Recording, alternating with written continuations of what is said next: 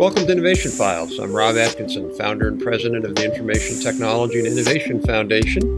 We're a DC-based think tank that works on technology policy. And I'm Jackie Wisman. I handle outreach at ITIF, which I'm proud to say is the world's top-ranked think tank for science and technology policy. And this podcast is about the kinds of issues we cover at ITIF, from the broad economics of innovation to specific policy and regulatory questions about new technologies. And today, we're talking about a very timely topic, supply chains.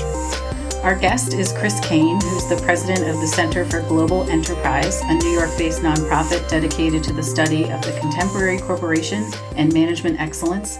He's also a longtime member of ITIF's board. Good to see you, Chris. Thanks for being here. Thanks, Jackie. Thanks, Rob. Good to see you both. So as Rob said, we're hearing more about supply chains than ever before. I gave in and started my holiday shopping in August because Twitter told me there would be no toys left for my child by Christmas. Can you explain the reason for this massive disruption and how we're going to bounce back? Sure. Well, I think buying your holiday gifts early is always a good idea, but I don't do it. So I'm going to wait to the end, just like I usually do. But in answer to your question about why have we found ourselves in this position? First of all, it's not a new thing that has just come home to roost. I think there are four factors for how we got here. And the first is in 2012, 2015 timeframe, people started to rethink the benefits of globalization and the benefits of scale and integration. This is from a business community standpoint. And some of the reasons for that were that China's wage rates were increasing, over-concentration of supply chain assets were now present in China and a couple of other Asian countries. And so people started to think about, how can I diversify my assets, my supply chain assets and footprint? There was a tightening of the constraints on foreign investment and foreign exchange. And then lastly, the political developments in Hong Kong that had prior to this time been talking about one country, two systems started to go away. So the investments that people made in China and in other Asian countries about scale and integration started to look very different. The second factor was really around the rise of nationalism and kind of the waning of multilateralism. Now, when President Trump came in and he pursued his U.S. disengagement from the world strategy, that accelerated the atrophying of economic integration that had been starting a couple of years before. So he didn't create this problem, but he certainly accelerated the economic disengagement that we're dealing with today in supply chain matters. The third area, the factor that I think gives a lot of cause to this, is that the U.S. and China are going through an economic decoupling. So you have the first and second largest economies in the world decoupling from each other, where 40 years prior to this, we were integrating with each other. And this is politically driven. There's just no way about it. No other way to explain it. It's been politically driven. You could argue that there are good reasons and bad reasons for it.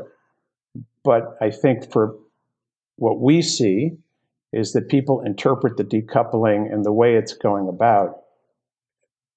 It's a blunt instrument approach versus a sharp instrument approach. So decoupling is the third factor. The last factor is the pandemic. The pandemic lockdowns and shocks to especially convening industry business models. And I just think we should give some time to talk about convening industries because they're so prevalent.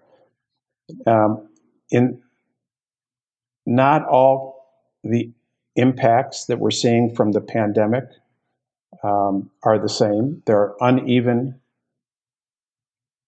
regulatory and health protocols and practices across the world. So if you have a supply chain and your assets are distributed in various countries, those countries and how they have chosen to deal with the pandemic through lockdowns, regulatory and health and safety practices are uneven. And it's not just about infection rates or vaccines. It's really about the policy choices governments are making or not making about how to allow economic movement within their country. And I think there are just kind of two things that dramatize this for me. One is a convening industry business model. Let's take entertainment. Let's take sports. Let's take amusement, right? Bringing people together. Hospitality industry, bringing people together. Those business models were disrupted by the pandemic and the shocks to their ability to execute their business model in a typical way. Correlate that with business models that use digital assets, Zoom, right? Online commerce. Those business models have skyrocketed, where physical and convening business models have been hurt badly because of the pandemic lockdowns and shocks to their business models in industries that, by definition, have historically brought people together. So I think that's how we've gotten here, and I don't know that it's going to bounce back anytime soon. I do know that there are fundamental changes taking place, and it's going to take time for some of these readjustments to models to work through. But it's also a number of these are being decided by policy choices that politicians are making. Chris, that was super interesting, and I think you covered all the factors there. I guess one question I would have for you: companies, I think, see that these disruptions are not just about one-time pandemic. They're not just about Trump. They're more systemic. I guess my question for you, because you follow and talk to a lot of global corporations in this space, what are the lessons you think that most globally integrated corporations are taking from all this now? Are they moving away from kind of just in time? Are they diversifying supply chains? Are they trying to reshore? What are they really trying to do? Rob, I think they have realized, for a number of the reasons and the factors that I pointed to, that they can do things today that they couldn't do 10 years ago, 20 years ago. What does that mean? Almost every corporation's business model now is a combination of physical and digital assets. And those digital assets provide tremendous agility and flexibility to running a business. Now, they're not, in most cases, those business leaders are not going to be running their enterprise just on digital assets. There are clearly digital natives, but most businesses and enterprises are a hybrid model between physical and digital assets. What they've realized is that the digital assets give them great reach and dexterity in times of disruption or in times of chaos, either imposed by governments or imposed by natural disasters like pandemics and climate impacts. So what they've been able to do is to maximize the dexterity that comes with their digital asset approach, become more asset light in the physical sense, and be able to accelerate their transformation. And what we've really seen is, so go back to this concept of supply chain assets being overly concentrated, right, in a particular geography or country. When you have digital assets, you have the ability to rebalance that concentration and to do so faster. In some cases, you're not going to be able to go very fast because it takes time to build a semiconductor fab, and it takes a lot of money to do that, right? And those are all going to be physical things that they're dealing with. But on the other hand, the ability to relocate data in service-oriented industries to be closer to the customer, and then to invest in technology tools such as advanced manufacturing, such as AI, to better understand what we call the new customer the new customer is driving change through every enterprise because the new customer is more informed and more capable of making choices instantaneously than the old customer that had to wait for the supply side to get their service or their product to them. So it's making it easier for companies to diversify out of China and Asia, or is it making it more complicated? Well, and it's making it more possible to diversify.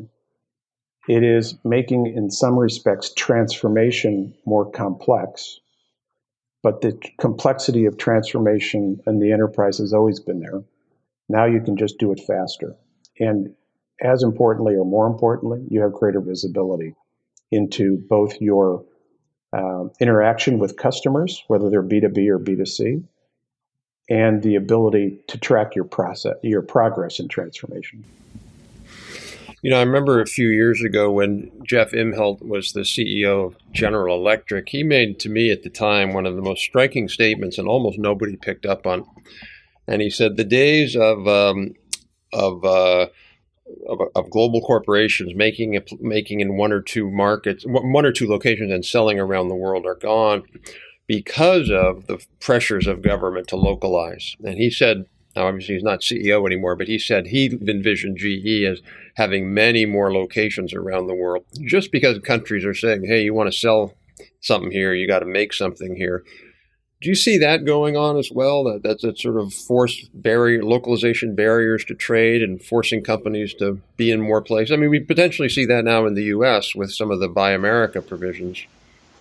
Yeah, I think it's always been there. But I think it's actually easier to locate locally with digital assets and digital tools than when you were merely a physical asset business model. So let's take GE first, for example, since you brought it up. What percentage of their, not now, but what percentage of their business when Jeff was CEO would be considered physical businesses versus digital businesses? Right? Probably a pretty high percentage, right? Appliances, light bulbs, aircraft, healthcare, they were known as the manufacturer, the global manufacturer.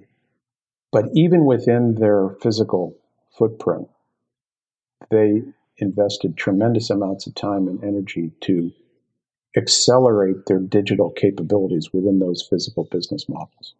Now, you could argue that they didn't do it as quickly or as focused as they needed to, but they pursued it aggressively because of the visibility and the dexterity it gave them to execute.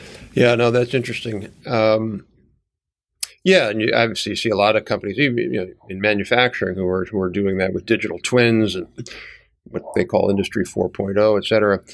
I want to go back to this China issue. I read in today is different than when we're publishing this, but I read in the Wall Street Journal this morning an op-ed by the former national security, not the national security advisor, but a national security advisor to President Trump. And he has a really interesting book out, which I think is something around deterrence or something like that. I'm halfway through the book.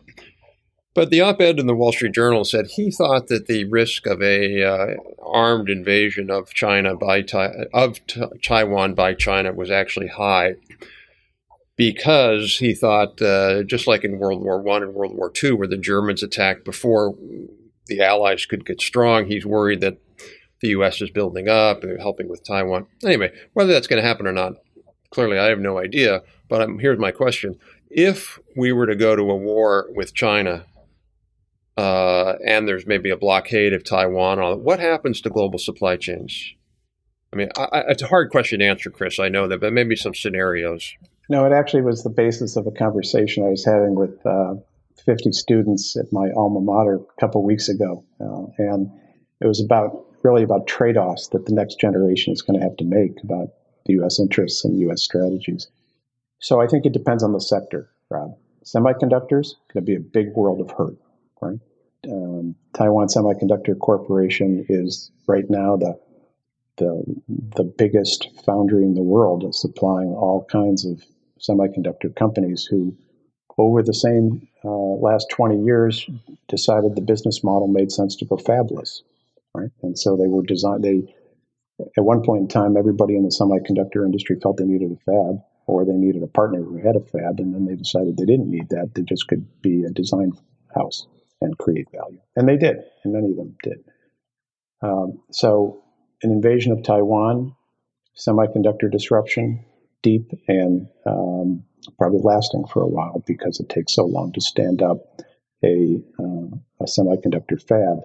Now, that being said, those fabs in the United States, Global Foundries, Intel, et cetera, they are going to be invested in aggressively because we don't need production capability and scale. Does an invasion of Taiwan do much for the meat industry? I don't know. Probably doesn't seem like it to me.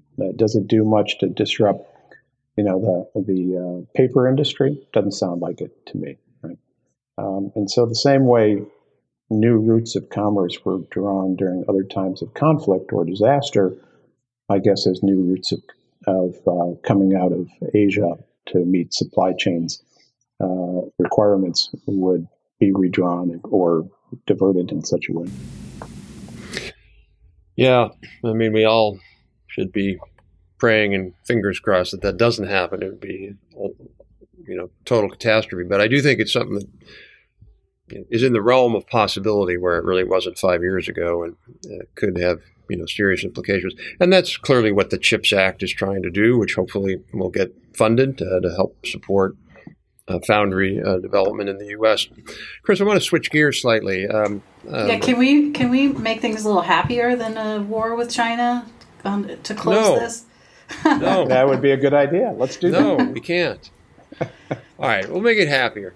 So, thank you. One of the things that is happening and interesting about supply chains now is that there's more technology applied to the entire supply chain system. Tracking devices, better software. I know, for example, your former company, IBM, was and is doing work using AI. Can you tell a little bit about what leading companies are doing in this whole area around tracking and resiliency?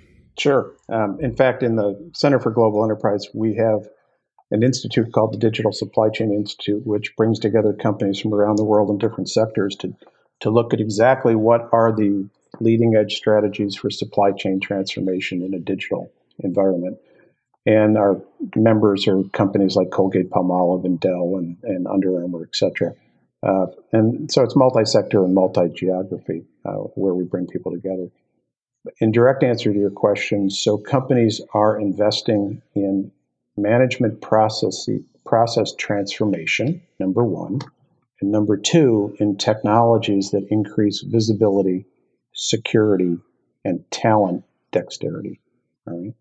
Talent has really become a major operational priority for supply chain executives for a couple of reasons.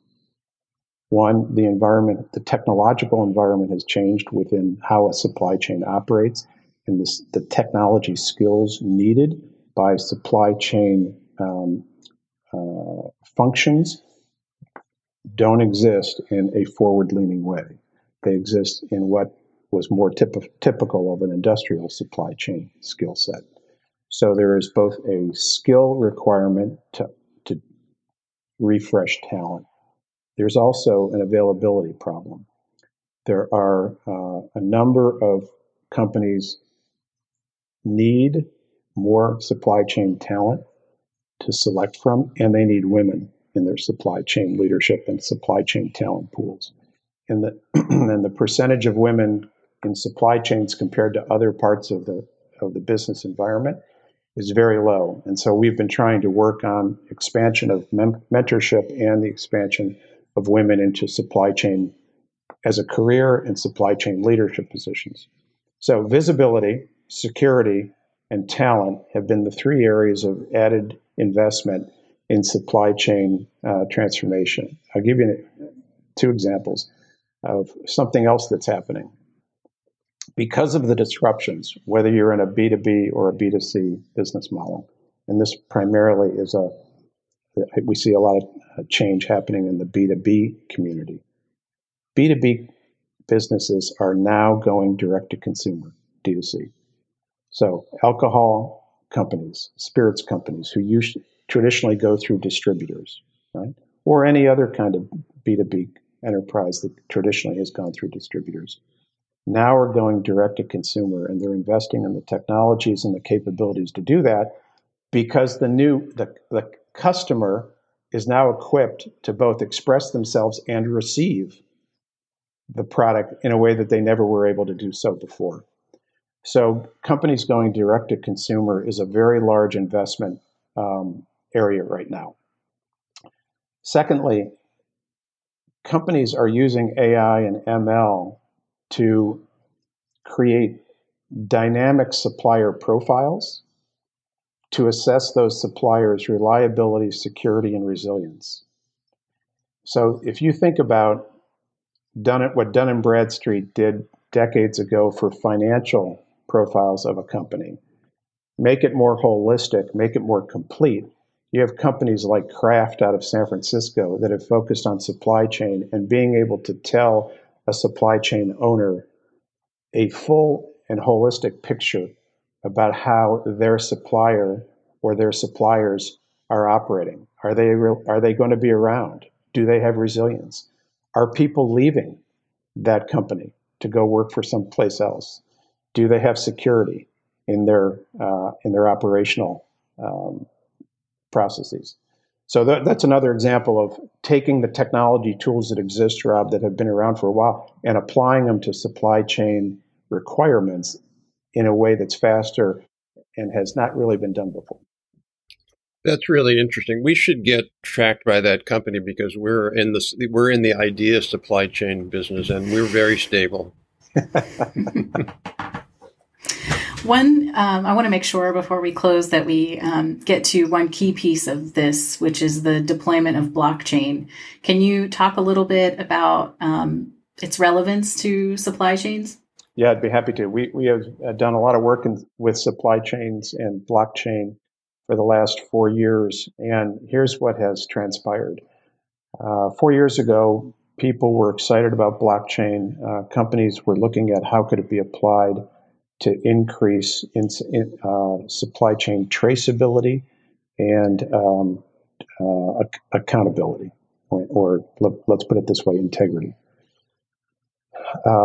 There were a lot of proof of concepts that were being tried, applying blockchain to the supply chain, and most of them failed. Most of them failed for a number of reasons. One, it wasn't and isn't today the magic bullet. It is the piece of a solution, not the solution in and of itself for supply chain visibility and traceability. Two, it delivers tremendous benefits to a company relative to traceability, but it is very hard to implement across a supply chain in a scaling way. And the ease of adoption to components or partners in your supply chain of becoming engaged with blockchain is not easy. So you have traceability, which is a real benefit, and you have scalability, which is a real problem or a negative, a barrier, and you have ease of adoption, which is a barrier or not necessarily a positive. Those three variables in an equation meant that blockchain's utilization within supply chains, especially global supply chains, was oversold. And now there's a sense of sobriety about blockchain, its value. Does it have value? Yes, it has value. Does it have value in supply chains? Yes, it does.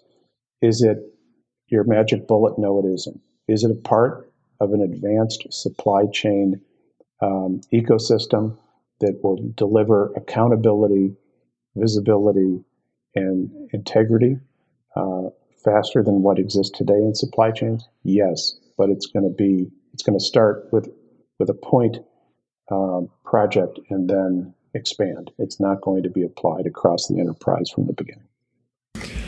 Yeah, that's really interesting, Christy. That's so true of so many past technology. I think you certainly know, and a lot of the listeners know, the Gartner hype cycle, which is they trace technologies from what they call the peak of inflated expectations, which was probably blockchain 3 or 4 years ago, to the trough of disillusionment. Oh, this is terrible, never going to work. And then it comes back up to it's used, in interesting, useful areas, but it's not the end all and be all. I feel like AI is still at the peak of inflated expectations, and everything's going to be AI. It's going to do everything and solve everything, and eventually we'll come back to some realization on it. But well, Chris, this is super helpful, really interesting.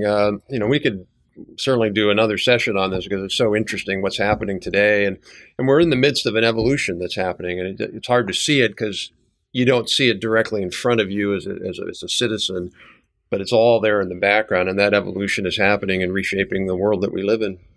Yeah, 100% agree. We're in a period of readjustment for business operations and procedures, and supply chains are now on stage being seen by the average person who never knew a supply chain existed nor knew what it was like. And so we're going to have a period of readjustment, a lot of investments going into different areas of what those models should be for reassessment. But I would agree with you, Rob, we're not going back to the way supply chains used to operate. A whole new environment of operational excellence and in some cases inefficiency is in front of us. Great. Chris, thank you so much. You're welcome. And that's it for this week. If you liked it, please be sure to rate us and subscribe. Feel free to email show ideas or questions to podcast@itif.org. You can find the show notes and sign up for our weekly email newsletter on our website, itif.org, and follow us on Twitter, Facebook, and LinkedIn at ITIFDC.